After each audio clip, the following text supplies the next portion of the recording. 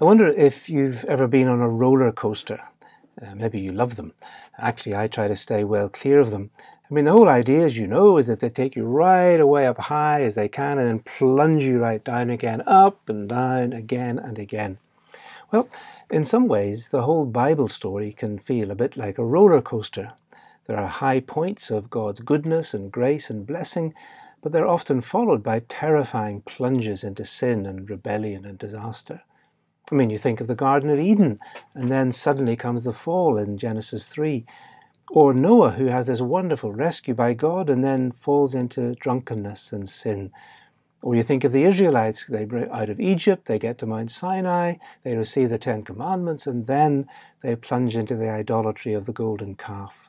Or even in the New Testament, after the wonderful early chapters of Acts and the story of Pentecost, comes the terrible plunge of the sin of Ananias and Sapphira. So here also, after the triumphant first 6 chapters of Joshua, promises and the crossing of the Jordan and the capture of Jericho, suddenly comes chapter 7, and the narrator plunges us down into unfaithfulness, which is a very strong word that will be spoken against Israel many times, rebellion and covenant breaking. Here it is, Joshua chapter 7, verse 1. But the Israelites were unfaithful in regard to the devoted things. Achan, the son of Carmi, the son of Zimri, the son of Zerah of the tribe of Judah, took some of them, and so the Lord's anger burned against Israel. So what are these devoted things that the text talks about? Well, the word in Hebrew is actually the word cherem, and it was a feature of ancient wars, including Israel's. Since victory in battle was attributed to the gods, then everything gained would be devoted to the deity, either by being destroyed or completely transferred into new ownership and identity. In Israel's case, this goes back to Deuteronomy chapter 7, verses 1 to 5. Here I'm reading from Deuteronomy chapter 7, where God had told the Israelites what to do when they got into the land. When the Lord your God brings you into the land and you are entering to possess and drives out before you many nations, the Hittites, Girgashites, Amorites, Canaanites, Perizzites, Hivites, and Jebusites, 7 nations larger and stronger than you, and when the Lord your God has delivered them over to you and you have defeated them, then you must destroy them totally. Make no treaty with them, show them no mercy. And then towards the end of the chapter, in verses 25 and 26, the images of their gods you are to burn in the fire.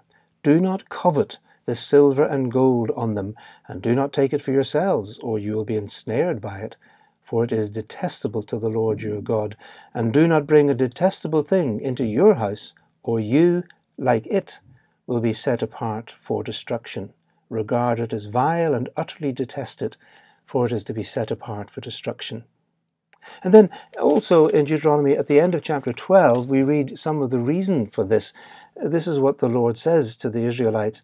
After these nations that you come into the land have been destroyed before you, be careful not to be ensnared by asking about their gods, saying, how do these nations serve their gods? We will do the same. No, you must not worship the Lord your God in their way, because in worshipping their gods, they do all kinds of detestable things that the Lord hates. They even burn their sons and daughters in the fire as sacrifices to their gods. So you notice that the real reason here was to avoid being corrupted by the idolatry and the evil practices of the Canaanites, which, sadly, did indeed become an endemic problem in Israel for centuries afterwards. So this chapter, Deuteronomy 7 and others, stress more that cherem meant driving the other nations out, not necessarily always massacring them. And as I said last week, that language of extermination was a well-known part of the rhetorical hyperbole, the exaggerated language of ancient warfare, which everybody understood. And also, cherem did not apply to people and towns outside the land of Canaan, and even in the land of Canaan, it didn't always mean that they destroyed everything and everybody. However, in the case of Jericho, it does seem that God intended to begin with a very clear, absolute object lesson, both of his judgment and of the need for Israel to avoid all temptation to become like the Canaanites by taking what was infected, as it were, by their idolatry and their evil practices. And that is what Achan had ignored. And so people paid the penalty. And that's what verse 1 is telling us. But let's quickly then hear the rest of the story in 6 stages, I think. And so we begin, first of all, with the army's complacency in verses 2 to 5, as you can see it there in chapter 7. Joshua decides to follow up the capture of Jericho with a quick attack further inland at Ai. He sends out spies, and they come back with a report that sounds remarkably optimistic, doesn't it, and really rather complacent. And they say, well, there's no need for the whole army to go up, just 2 or 3 companies, and even you don't need to go, Joshua. I mean, this one's easy. You notice that there's no inquiry to God. There's no word or command or instruction from God. There's no reference to God's promise. I mean, they don't even mention the Ark of the Covenant. It's almost as if God's presence doesn't get a mention, as if it's somehow no longer needed. Oh, no, we can do this ourselves. And so it all ends in tears. The tears of 36 widows and bereaved families, and the humiliation and fear for the whole people of Israel, who they now become just like Rahab had said the Canaanites were already. At this, the hearts of the people melted in fear and became like water. And so the story shifts from the army's complacency to Joshua. And we hear secondly of Joshua's complaint in verses 6 to 9. Joshua falls on his face before the Lord, God's presence, the Ark of the Covenant, for a whole day. And then he pours out his complaint to God. And his words actually, as you read them, are somewhat surprising. I mean, we can expect his opening, why? Most of us would ask why when terrible things happen. But whereas we might have thought that Joshua would say, now look, Lord, why has this happened? Why were you not fighting for us as you did at Jericho? What have we done to deserve this? Well, we often ask that question too. Only in this case, it would actually have been completely appropriate. Now, here, Joshua's why amounts almost to blaming God. His words actually, where he says, doesn't he says, why did you ever bring this people across the Jordan to deliver us into the hands of the Amorites and all of that? He's actually echoing the complaints of the Israelites in the wilderness every time they came up against a big problem. Listen to them here. This is from the book of Numbers, chapter 14, verses 2 to 4, where we read that all the Israelites grumbled against Moses and Aaron, and the whole assembly said to them, if only we had died in Egypt or in this wilderness. Why is the Lord bringing us to this land only to let us fall by the sword? Our wives and children will be taken as plunder. Wouldn't it be better for us to go back to Egypt? And they said to each other, we should choose a leader and go back to Egypt.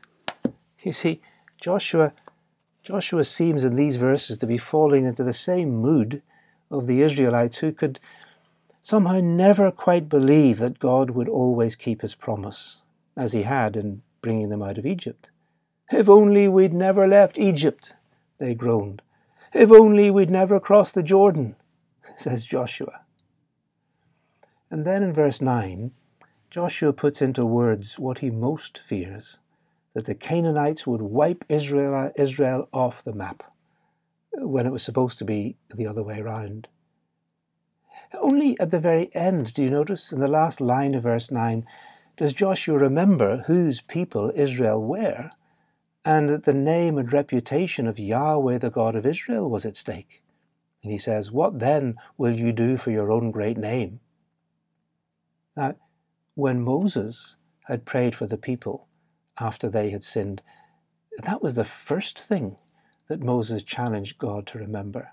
But here, it's the very last thing that Joshua mentions. Although, at least I suppose it's good that he does, since, as we saw last week, the battle is the Lord's.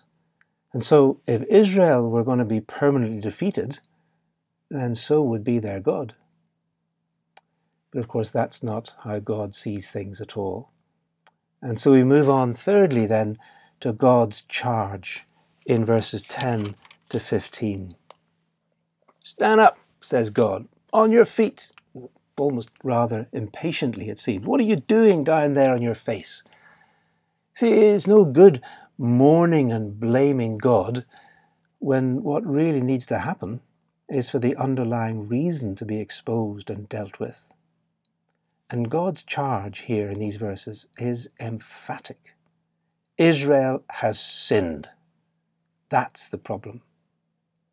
And ever since the Garden of Eden, this Bible story has been telling us, sin brings disaster and death.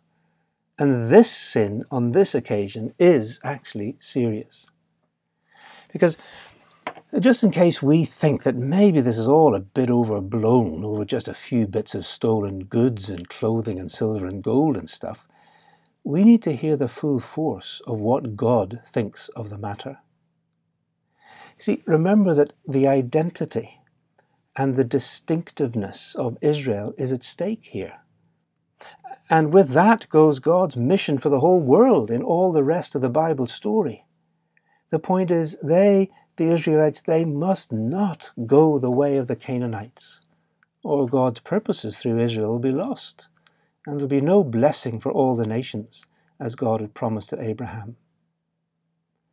God's words in these verses are really intense in Hebrew, in a way that our modern English translations don't quite get.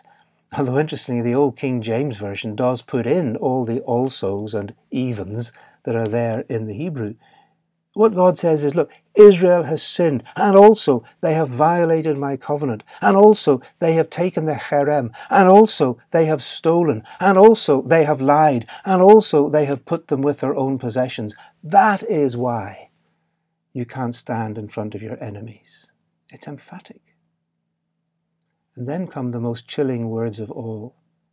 God says the Israelites have themselves become cherem in verse 12, liable to destruction, just like the Canaanites. And even worse, God says, I will not be with you anymore unless you deal with this matter. The greatest promise that God had made to Moses and to Joshua is put on hold. It's not cancelled.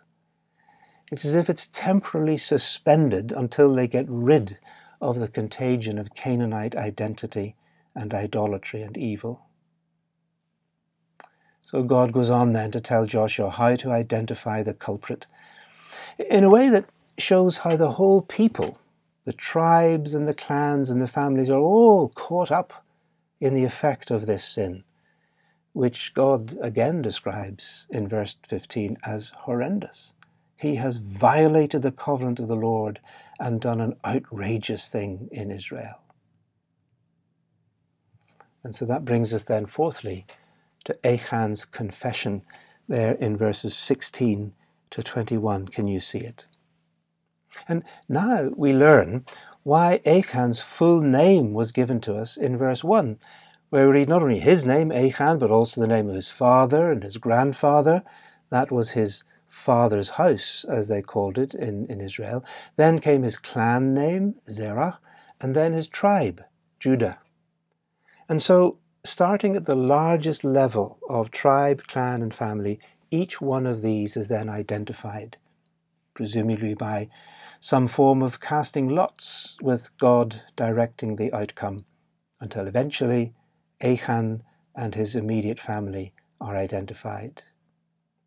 And then, under Joshua's instruction, Achan makes a full confession and identifies the things that he had taken. And there it is in verse 20 and 21. It's interesting, isn't it? All the way through this chapter and chapter 6, everything in Jericho is described as cherem. That is, something that was be utterly given over to God and completely destroyed as incompatible with the worship of Yahweh God. And in verse 1 has told us that that's what Achan had taken, disobeying God's repeated instructions. But Achan, you notice, doesn't use that word cherem. He just calls it plunder in verse 21, just something to be coveted and taken for himself. It's as if he was not interested in God's glory and keeping himself and his family uncontaminated by the idolatry and the evil of Canaan, all he saw was plunder, booty, something that he could use to secure his own family's future luxury. But it's also interesting that the sin of Achan here is described, or he describes his own sin, in a way that echoes the temptation of Eve in the Garden of Eden. Do you remember in Genesis 3, she saw the tree, its fruit looked good for food, it was desirable, and she took and she ate. And here Achan uses the same language. He says, I saw, it was good. That's the word that is translated here, beautiful, this beautiful robe. I desired and I took. You see, Achan, like all of us, one way or another, is replicating the very first sin in which we human beings decided that we could disbelieve God's warnings, disobey God's instructions. And yes, it always ends in tears, and worse. Sin is serious, and this story is urging us to take that seriously too. And so the story reaches its horrible ending as we read fifthly of the people's condemnation in verses 22 to 25. You see, the whole people had suffered the consequences, and now the whole people take action. Achan's disobedient breaking of the covenant had taken his whole family outside the protective boundaries of covenant allegiance. Most likely, of course, they had cooperated with him, or at least colluded with him, in receiving and hiding these goods within their own tent. And so they, his family, and the goods together are all treated like the people of Jericho. They have behaved like Canaanites, and so they suffer the same judgment. And the way our text describes what they did to Achan and his family strongly echoes what the Israelites had been told to do if any town in Israel went after other gods. This takes us back to the book of Deuteronomy. In other words, this sin of Achan and his family was being treated as seriously as idolatry itself. Listen to Deuteronomy chapter 13, verse 12. If you hear it said about one of the towns the Lord your God is giving you to live in, that troublemakers, you notice that word, have arisen among you, and have led the people of their town astray, saying, let us go and worship other gods, then you must inquire and probe and investigate it thoroughly. And if it is true, and it has been proved that this detestable thing has been done among you, then you must certainly put to the sword all who live in that town. You must destroy it completely, its people and its livestock. Gather the plunder of the town in the middle of the public square and completely burn it, and the plunder and the cherem as a whole burnt offering to the Lord. And that town is to remain a ruin forever, never to be rebuilt. And can you hear those echoes in the text? Troublers of Israel. See, that's what's happening here. This story of Achan is like a kind of terrible object lesson in the seriousness of the distinction between faithfulness and unfaithfulness to God's covenant. You remember that last week we saw how a Canaanite could become an insider, an Israelite, part of God's own people through faith and action. And that, of course, was Rahab, whose story was woven all the way through chapter 6. And now here we see how an Israelite could become an outsider, a Canaanite cast out of God's own people through unfaithfulness and disobedience in action. So you see these two contrasting stories in Joshua 6 and 7 show us very clearly that the issue in the book of Joshua, as in the book of Judges and right on through the whole story, is not just a simple one of military conquest, glory to the Israelites and judgment on the Canaanites. No, the real issue is faithfulness and obedience to the living God. The blessing of belonging to God's people is open to any who turn to Him in repentance and faith, even His enemies, as we saw last week. And conversely, the reality of God's judgment faces even those within God's people who turn away from him in unfaithfulness and rebellion and disobedience. Rahab's story is an invitation to outsiders. Achan's story is a warning to insiders. And it's a warning that we must heed. Because as Paul says to us, doesn't he, in 1 Corinthians chapter 10, he warns us not to fall into the same kind of sins that the Israelites did. This is what he writes there, 1 Corinthians 10 verse 6. These things occurred as examples to keep us from setting our hearts on evil things as they did. And he gives some examples of Israelite history. And then he goes on, these things happened to them as examples and were written down as warnings for us, on whom the culmination of the ages has come. So if you think you're standing firm, be careful that you don't fall. Although, of course, he encourages us with the added words, no temptation has overtaken you except what is common to mankind. And God is faithful. He will not let you be tempted beyond what you can bear. But when you are tempted, he will also provide a way out so that you can endure it. And so that brings us, finally, to our sixth point as the story ends, where we notice the Bible's commemoration there in verse 26. Do you see it? Where we read this, that over Achan they heaped up a large pile of rocks which remains to this day. And then the Lord turned from his fierce anger. And it's another one of those great piles of stones that we read about in several places in the book of Joshua. And on the one hand, of course, it stood as a terrible warning of what had happened there. And it was indeed remembered, because near the end of the book of Joshua, when the tribes of Israel thought that, you remember there were 2.5 tribes that settled on the other side of Jordan, and they thought that they were somehow opting out of the covenant by building an altar of their own there, they used the story of Achan as a warning to them.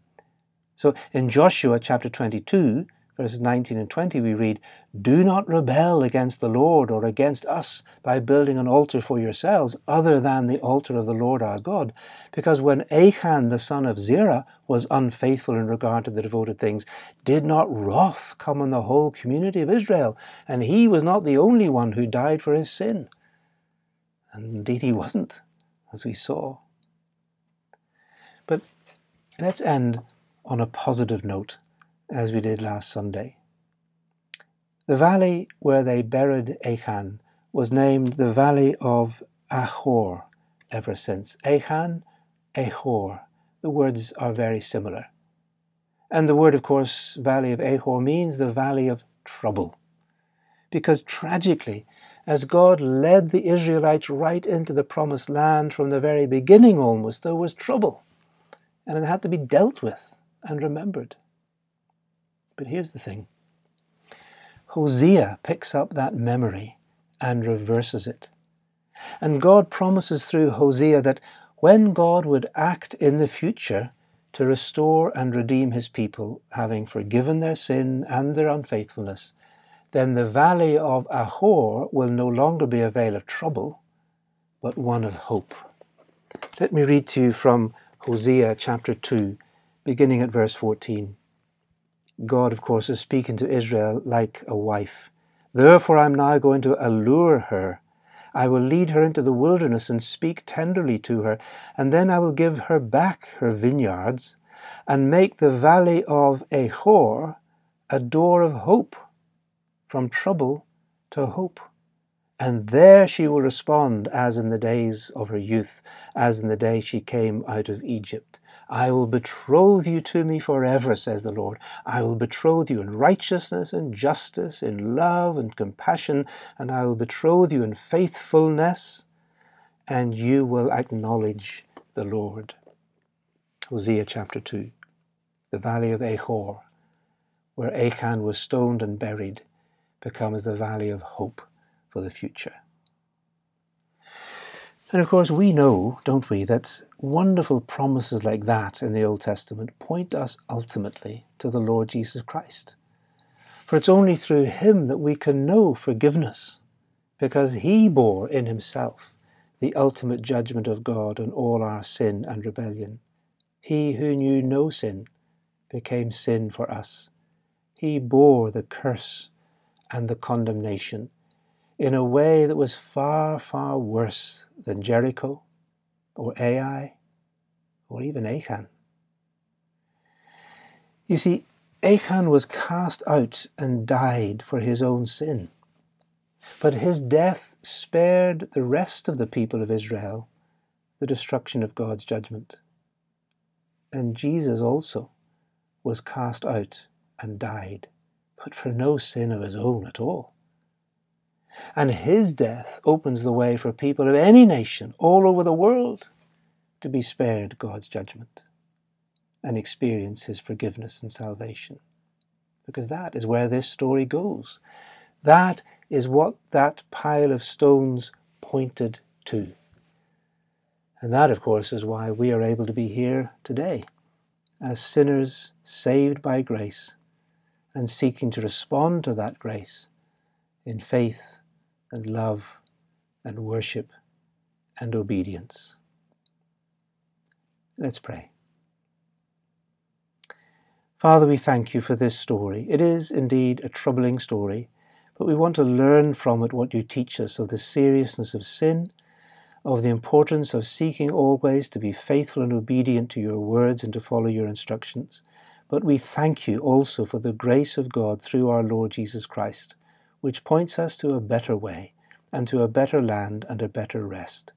Help us to put our faith and our trust in him and to know that eternal salvation that can be ours in your new creation. We ask these things in Jesus' name. Amen.